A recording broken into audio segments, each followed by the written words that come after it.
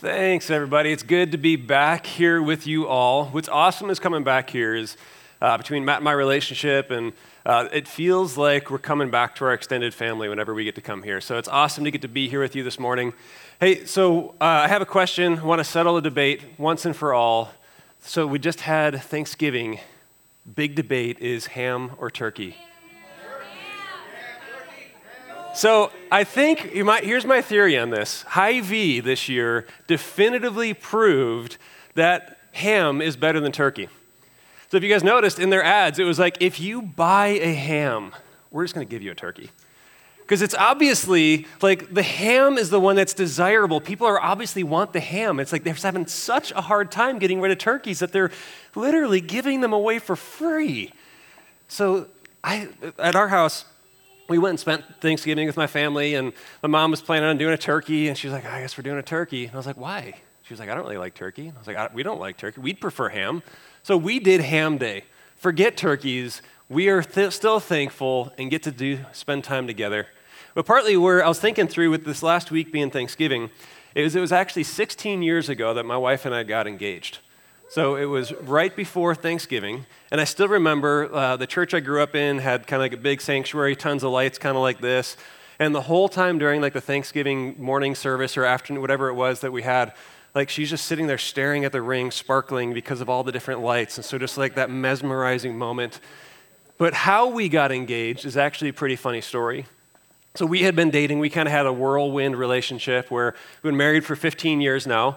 But in those early days when we were first dating, we were dating for about 6 months or so. When all of a sudden there's that moment where we're hanging out one night and all of a sudden we look at each other. And I don't even remember who said it first. Well, I do. It was Brooke, but I don't want it to sound like she proposed to me. So one of us says to the other all of a sudden, I want to marry you. And all of a sudden I'm like, wait, I want to marry you. We had this moment where we're just like, wait, hold on. What does that mean? What did we just do? It's like, okay, there's not a ring, so this is not a proposal, but at least we know we're on the same page. And so we had this moment where it's like, we know where this relationship is heading. We know what we want to do. We know what the end goal is. There's going to be a ring on that finger. I am locking that girl down, and this is where we're heading. But we weren't yet actually engaged. And so it took a while for us to get engaged, partially because we met at University of Iowa. I grew up in the Chicago suburbs, and my plan was to go back to my ring guy to go get the ring. Yes, I had a ring guy, not like a back alley, open up the coat, hey, I got a ring, but it was about a step and a half above that. And so I had this guy that my brother had introduced me to. He had used the same guy where it's like you go into his office, and it's not like walking into Hellsberg's or Zales or Kay, where it's like all of these things in front of you. It's this like small little office, and he's like, what are you looking for? I was like, I don't even know what any of this is. And so he pulls out something. If you collected like baseball cards or anything like that, you would see a box like this where he pulls this thing out. In it, just takes out these little slips of paper, and there's diamonds in each one of these that's folded up, and he starts putting them out in front of me. And he's like, so walking me through the cut, the clarity, the color, all those things that I can't remember anymore now. I was like, what am I doing? Where are we at? Anyways, so I had a guy. And so I had to get back to Chicago in order to get this ring, even though we're in Iowa City, and we know where this relationship is heading. We know what we want to do, and we just couldn't get there quite yet. So Brooke goes back to Chicago with me for Thanksgiving that year, and my plan was to go down to have lunch with my dad, who worked downtown, which is really code for him to go pick up the ring. And Brooke had some friends that were going to school in downtown Chicago as well, so she came with me. Now, talk about the most awkward train ride into downtown Chicago ever. Because it was the guy, cash was king.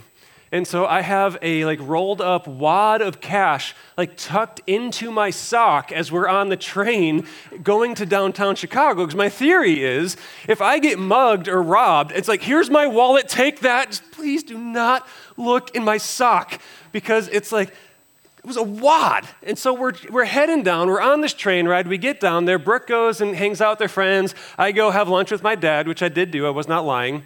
Then after that, go to pick up the ring.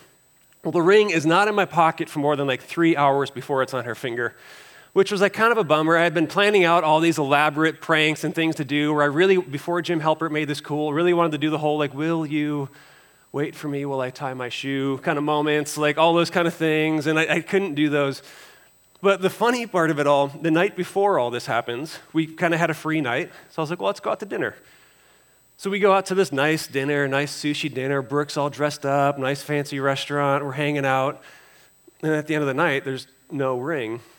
I didn't realize the psychological trauma that I was taking my wife through at that night, because the whole time she's sitting there just waiting for the moment. When's he going to drop to a knee? Now I'm just thinking sushi is good. So we're going to go out for a good dinner. And totally right over my head of what she was expecting to come out of that night.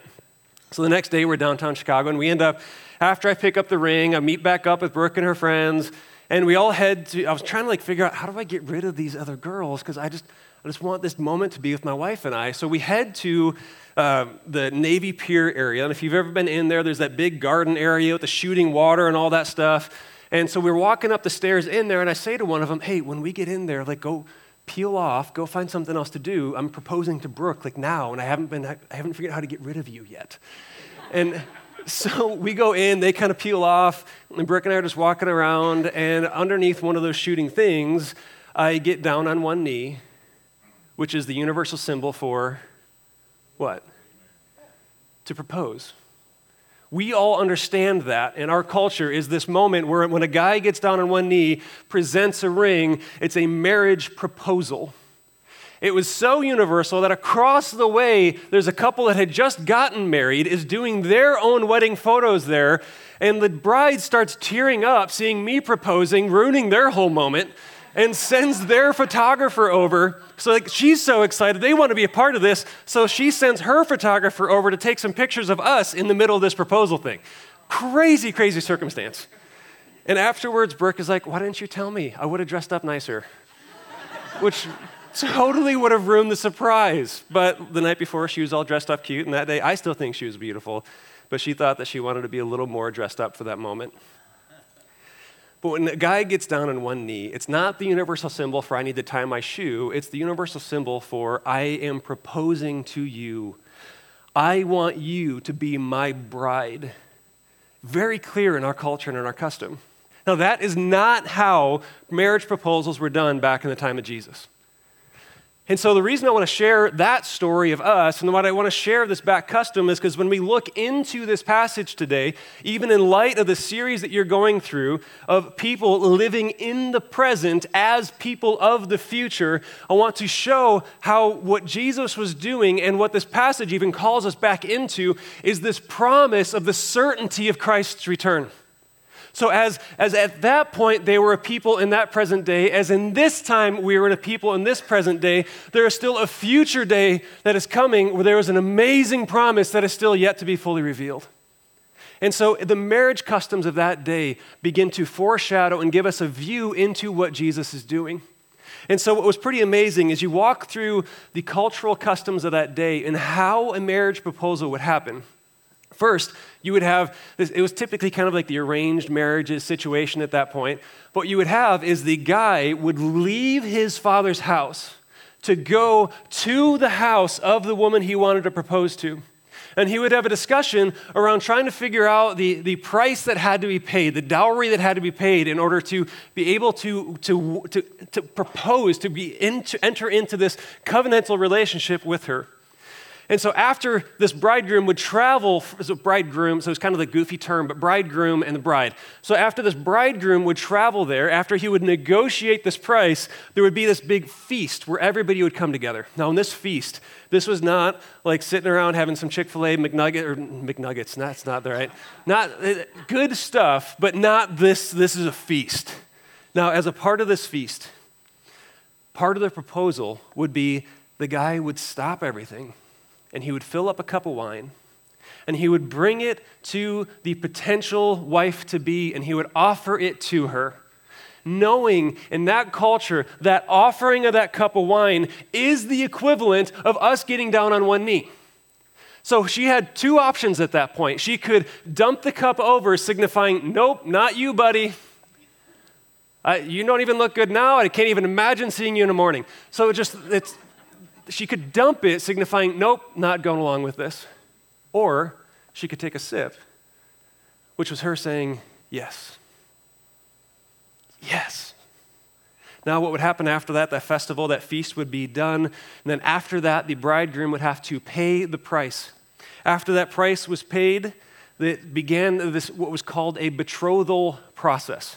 Now this betrothal process was this very interesting thing because at this point, this proposal is more than our proposals are now. This proposal, this betrothal, is actually a uniting of the couple in this already but not yet fashion.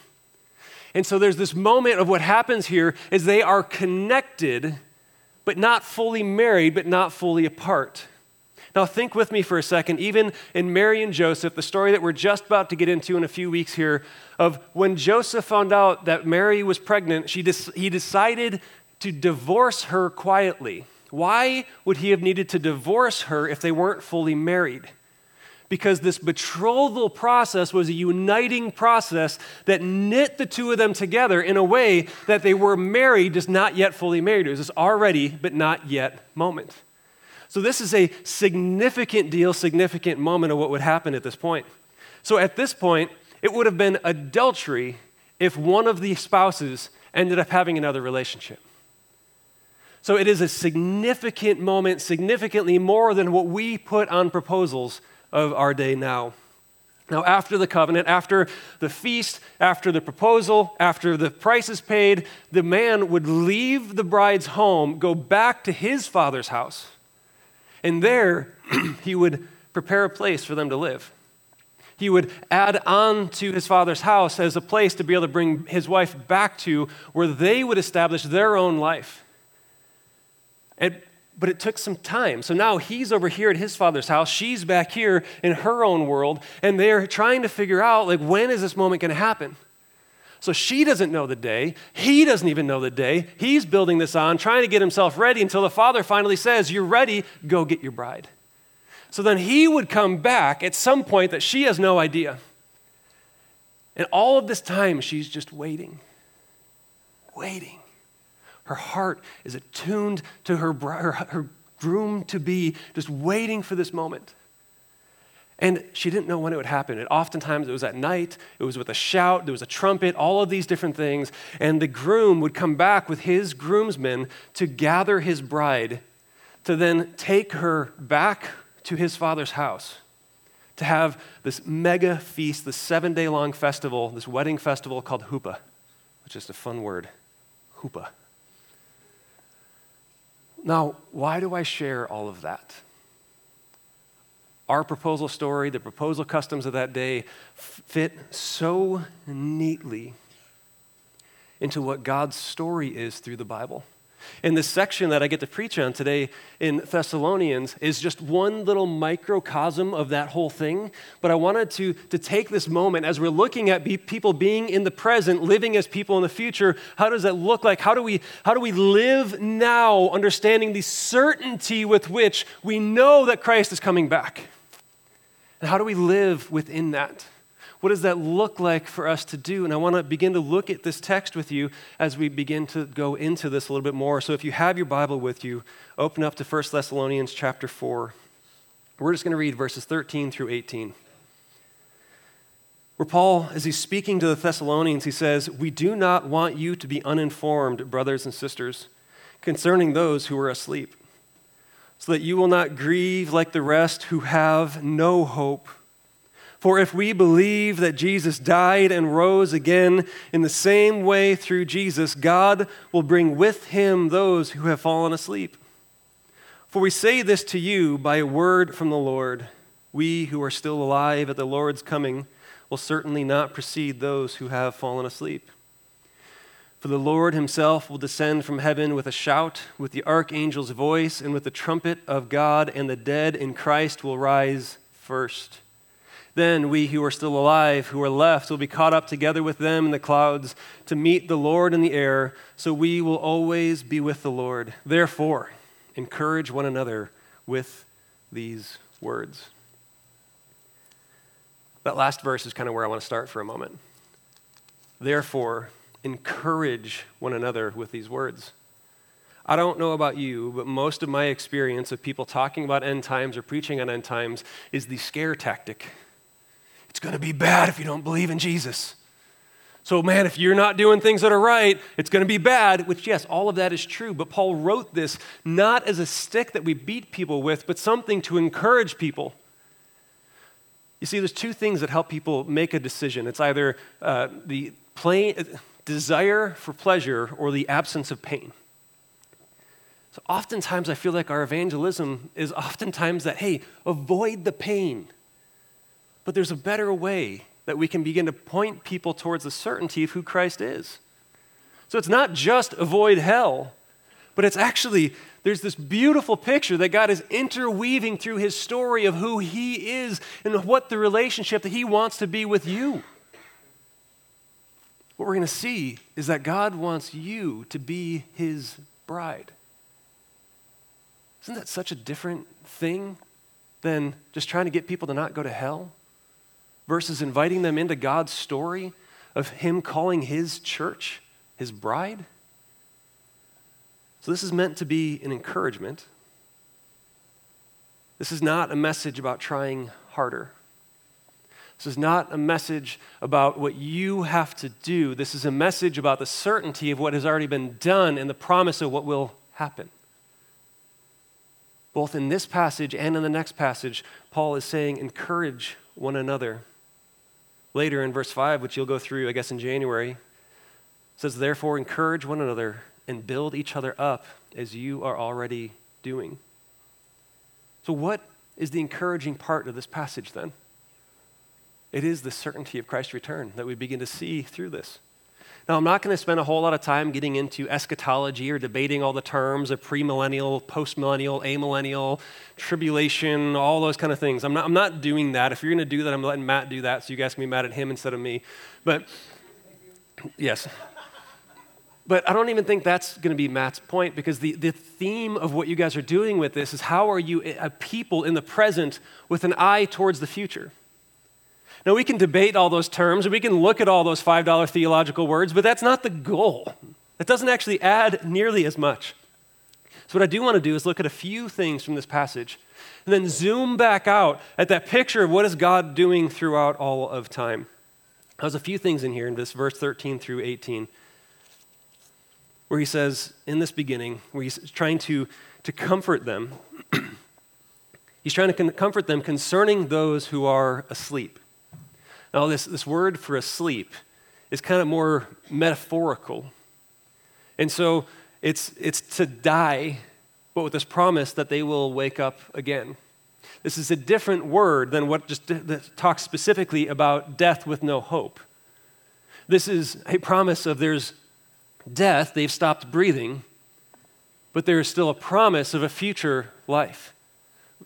Totally different than the concept of death, dead, no hope. So what we see in this is this idea of them being alive versus being dead. And so you see even that idea of that those who were asleep, for if we believe that Jesus died and rose again in the same way, through Jesus, God will bring with those who have fallen asleep. And so there's this distinction between those who have fallen asleep and those who are still awake, those who are alive right now that he's writing to. And what he's wanting to do is he's wanting to give them a hope for those who are no longer living, no longer alive, no longer breathing, but are in Christ.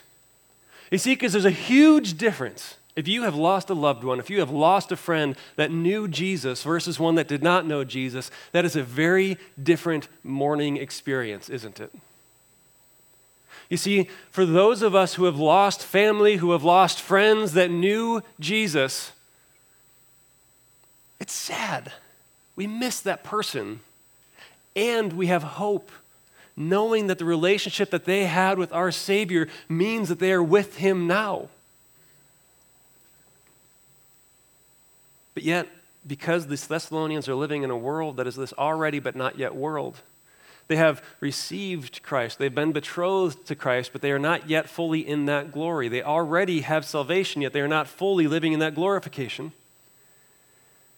That means they're still living in a broken world. It means things are still difficult. It means there's still death where people stop breathing. It means there's still abuse. There's still problems that we live in this world. You see, God's desire for us is that when we come to faith, we patiently wait for the return of our King. Now, that patiently waiting part is really hard for some of us. It's kind of like if you tell your kids you're going to wake up in the morning and make cinnamon rolls, so they wake up at 5 a.m. ready for those cinnamon rolls. Like, no, not 5 a.m. You go back to sleep for a few hours. We'll do that later. You have to wait patiently for the good things. We're not so good at that. We want it now. Microwave culture. Give it to me now. But sometimes we have to wait patiently for the promise that we have in Christ. You see, now the difference between the people that Paul's writing to and the difference of what I'd be speaking to you versus speaking to people who don't have hope is here he's telling them not to grieve like the rest who have no hope. The pagan society that was around the Thessalonians was hopeless, where death was the end. What they understood death to be was endless sleep, never waking up, no hope, nothing on the back end of that. It's not really a whole lot different than now. I'm not sure about you guys, but I've had a lot of conversations with people where you begin to go round and round and round on this whole death thing. I had a friend of mine, a really good friend of mine in high school, where his thought was death is the end. So my question to him was, so at your funeral, you're all dressed up with nowhere to go. How do you live through, how do you get through the loss of somebody with having no hope? They were professional mourners. They were professional weepers. They were really, really good in that day and age of mourning because they had to get used to it, because they mourned without hope. That's not what Paul is calling them to do. He's calling them to remember, have the confident assurance of understanding where our hope comes from. Look at verse 14 again. He says, "For if we believe that Jesus died and rose again in the same way through Jesus, God will bring with him those who have fallen asleep." So what we see is that hope has a name, and his name is Jesus. You see, we have this confident assurance. There's all sorts of metaphorical promises in the midst of this that we're going to come back to in a little bit, but what we see in the end of this then as we turn into that verses 16 and 17 is that Jesus will return with a shout, with the archangel's voice, and with the trumpet of God. How's all of this going on in this passage that Paul has written to them? And I want to expand, zoom in and expand out on this promise of this idea of the shout, the voice, the trumpet, because that plays into that broader story that I was sharing with you of the marriage customs of Jesus' day. And so I want to kind of zoom back out for a minute and look at this whole storyline, look across different parts of Scripture so you can kind of see this thing coming together, because oftentimes what happens, because we don't understand the culture that this was written into, we miss these little clues, these little things that help us to understand what is God really doing, what is he really saying. And so if we look back, I want to walk back through that story that I shared with you, not Brooke and my story, even though it's a fun one, but the story of how did a bridegroom propose to the bride? How did they become married? How did they become united? And I want to look at that through Scripture with you so you can begin to see how this promise here, that as Paul is giving the Thessalonians this promise, you don't have to be mourning as if there's no hope, because we have this confident assurance that Christ is coming back, because that's the promise that he's given us. So let's look through that, because it's fun. So how did they establish the covenant? Well, it was initiated by the bridegroom. The bridegroom would leave his father's house, and he would go to where the bride-to-be was. Think with me to John chapter 6, where Jesus says, "Then what if you were to observe the Son of Man ascending to where he was before?" So we can see in Scripture that Jesus left his home, left his authority to come to earth to pursue you and me. Now he would have to negotiate the price to be paid, and you can look through different sections of Scripture. Romans 6:23 is one that probably comes to your mind, of the wages of sin is death. This is not the kind of death that we're talking about in 1 Thessalonians, this death of falling asleep with hope. This is death, permanent separation from God. That is the wage of sin, is separation from death, for separation from God. You can even look back into Genesis 2 and 3 when Adam and Eve are expelled from the garden, when they were told, if you eat of this fruit, you will die. They didn't stop breathing, but they were separated from God. So this wages of sin is death. This wages of sin is eternal separation from the love of the Father. Now, Jesus knew that the price of sin had to be paid with blood. If you enjoy the book of Leviticus, I'm not going to ask you to raise your hand because people are just going to think you're weird. But if you enjoy the book of Leviticus, what you actually see in that whole book, all of these laws, it's this theme, this idea where the first and the last sections mirror each other, and the second and the last mirror each other, and the third to last mirror each other. And in the middle of it is it's just this giant arrow pointing at this Day of Atonement. In chapter 16 and 17 of Leviticus, the whole point of that book that we're supposed to see and understand is that Jesus is the Lamb. Jesus is the atonement. It is on him that our sins have been laid. So Jesus understood that the only way to create a way back to the Father was through blood. And not the blood of a lamb that had to be sacrificed once every year, but his blood that was sacrificed once and for all, in which when it was done, he sat down at the right hand of the Father. Jesus understood that a price had to be paid because the wages of sin was death. Now think to the feast with me. Think of the Passover meal that Jesus shared with his disciples. We call it the Last Supper. That's where we get communion from. I was having a conversation one time with a guy who was in Catholic seminary, and we were talking through the difference of Eucharist versus how we as evangelicals view communion and the difference of those things. And he was pointing back to the Last Supper of Jesus saying, this is my body, this is my blood, and so therefore that's why we think that it becomes the literal body and blood of Jesus. Like, okay, so I asked him, look back then with me at what meal were they celebrating together? That wasn't just some random Friday night dinner or Thursday night dinner. It was the Passover meal that was instituted long ago when Moses walked the people out of Egypt. So what is the significance in that meal?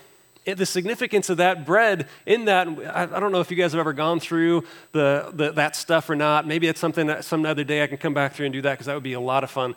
But there's significance in that meal where when Jesus said, this is my body, it was a symbol in that meal that they had been doing ever since they were little boys. They had no idea, okay, we crack this bread, we hide this bread comes back out, don't really fully understand what we're doing, but Jesus is pulling that back out and saying, this is my body. This is me. I'm the one that is broken. I'm the one that's put away. I'm the one that's brought back out. This is my body that is broken for you. So as often as you eat this meal, this Passover meal that we've turned into communion, do this in remembrance of me.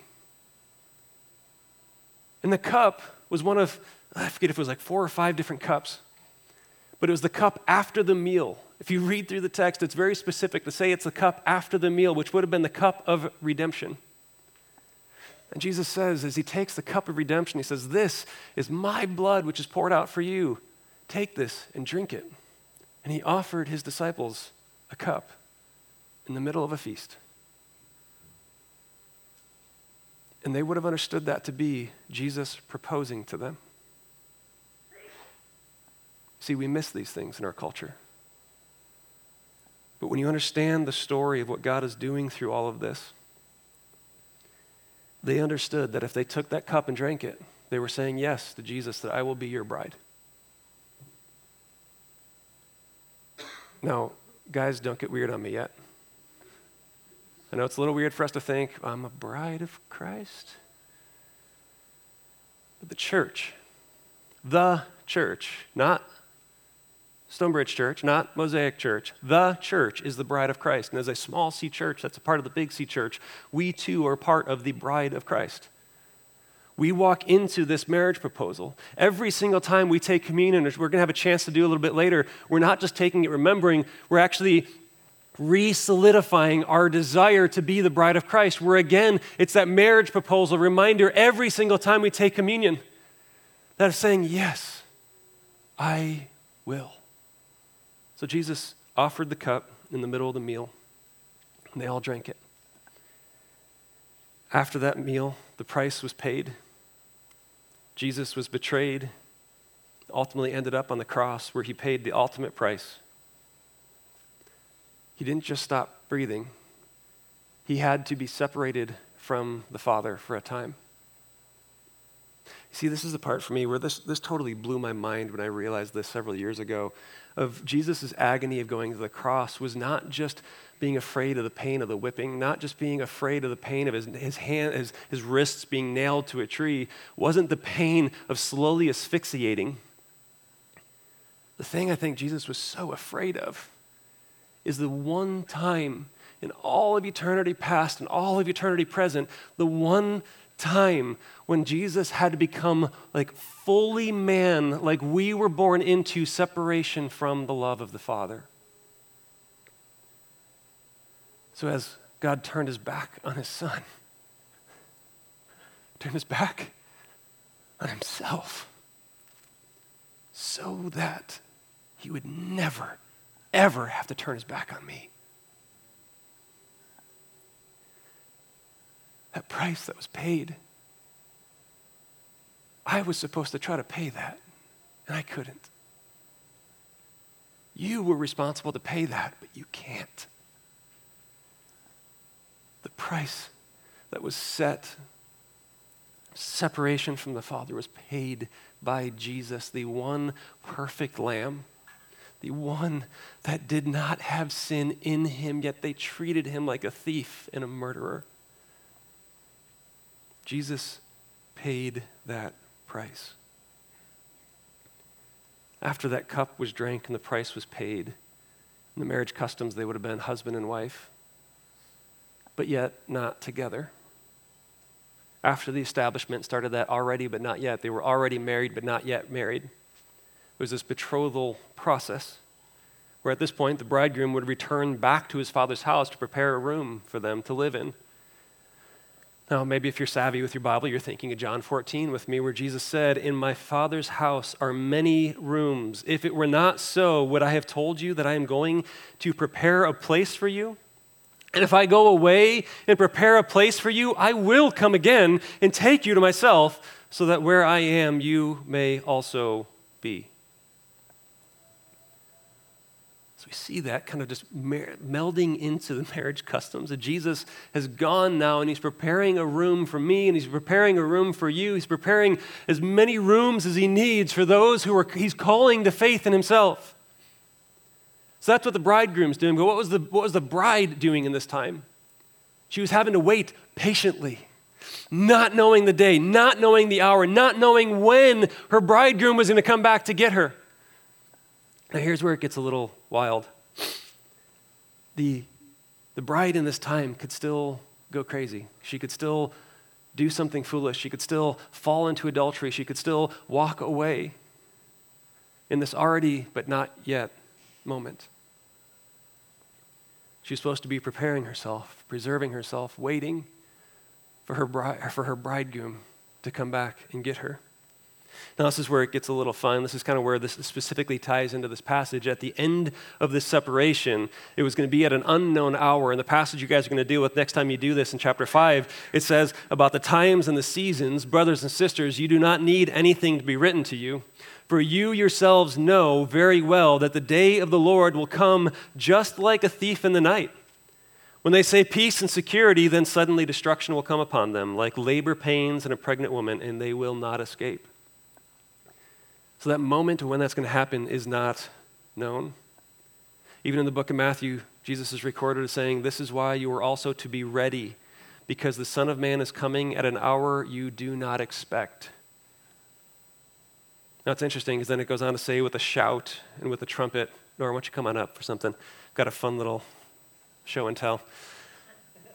So in this passage, in 1 Thessalonians 4:16, it says, "For the Lord himself will descend from heaven with a shout, with the archangel's voice, and with the trumpet of God, and the dead in Christ will rise first." Now, this is a miniature shofar. This is the kind of, when it says trumpet, this is kind of what it's talking about. We have a guy in our church that we're borrowing this from. He's got like a mega one. This is like a bored out ram's horn thing. And so just give me a minute. Hold on. And so every Sunday morning, Jeff, he's actually the guy that's preaching in Marshalltown today, but every Sunday morning he brings his mega shofar and will blow that thing. I don't know if you guys know Nathan Bong from Ames, but he was over helping us with some stuff one day and didn't know that was about to come, was talking in the conversation. All of a sudden this shofar goes off behind him and he's like, what just, and it was entertaining for us. But the reason that Jeff blows that every Sunday morning is it's that kind of that call to arms that the Israelites would do. Think back to walking around Jericho, blowing the trumpet's horn. Walking all these different times when the trumpet horn is blown. It's this call to arms. It's this awareness of be ready. Something is coming. Something is about to happen. And so this is the miniature version, which is a little bit harder to play. So I've asked Nora, who plays different instruments in our house. I'm not the instrument player. So Nora, give us a little sample of what the shofar is going to sound like.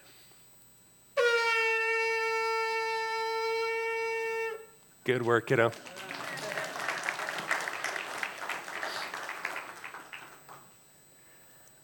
So there's going to be the trumpet's blast. There's going to be a yell, and the whole bridal party of the groom is going to come with him. After that, they're going to return back to the Father's house.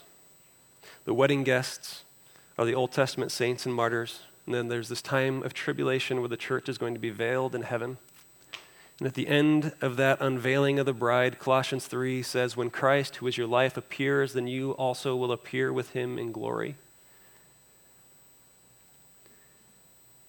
Now, as we look through this passage, as we look through these marriage customs, there's some of you here today who are still on the outside of that marriage proposal. Some of you today that maybe you've grown up in church, maybe you've done the church thing, maybe you've showed up every Sunday, you've checked the box, you've done the things, maybe you even read your Bible once in a while or you dust it off like I used to have to. But there's some of you who are here that have not fully surrendered your hearts to Christ. There's some of you here that when that marriage proposal was given to you, you didn't really know what that meant. It's kind of like if we were to bring this into our modern vows. It's as if Jesus is standing, waiting, calling your name with this vow, saying, I, Jesus, take thee, sinner, to be my bride. And I do promise and covenant before God, my Father, and these witnesses to be thy loving and faithful Savior and bridegroom in sickness and in health, in plenty and in want, in joy and in sorrow, in faithfulness and in waywardness, for time and eternity. In a few moments, we're going to have a chance to take communion together. Maybe this can be a time for you to ponder, what does it mean to actually take that communion, to accept that communion, to drink that cup? Maybe for some of you sitting here, that'll be the first time that you understand the call and the invitation that God is putting out before you to surrender your hearts, to surrender your life to him. So maybe it can be your turn to do these vows. I, sinner, take thee, Jesus, to be my Savior. And I do promise and covenant before God and these witnesses to be thy loving and faithful bride in sickness and in health, in plenty and in want, in joy and in sorrow, for time and for eternity. See, because Jesus is calling you and waiting for you. A lot of you in here have already surrendered your lives to Jesus. A lot of you in here are living in that already but not yet weird world. And just like the bride could fall into adultery, we can fall into a similar spiritual adultery.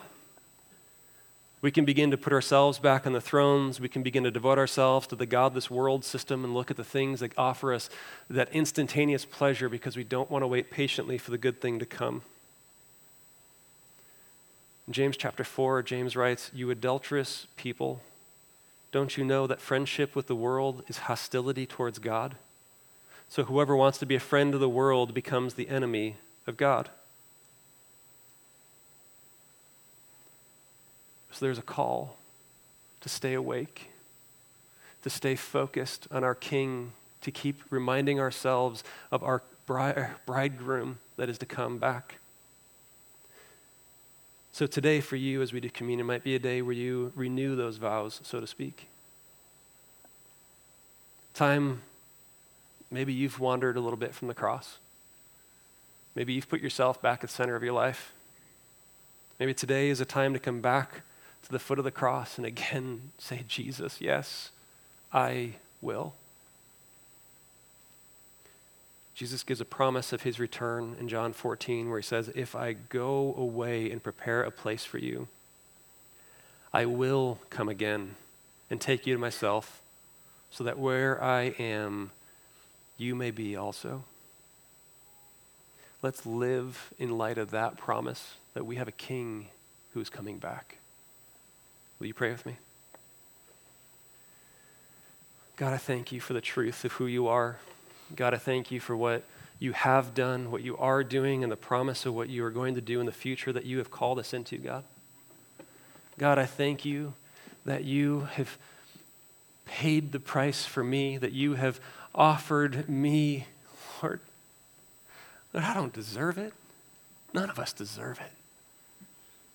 Yet, God, you have lived the life that we could not live, to pay the price that we could not pay, so that you could invite us back into relationship with you on your dime, not on ours. And so, God, as we look to communion, as we look to this week, Lord, can you continually put on our hearts the reminder that we are your bride and that you desire to be in relationship with us, Lord? And can our response be to want to continue to be in relationship with you and learn more and more what that means? Praise us all in Jesus' name. Amen.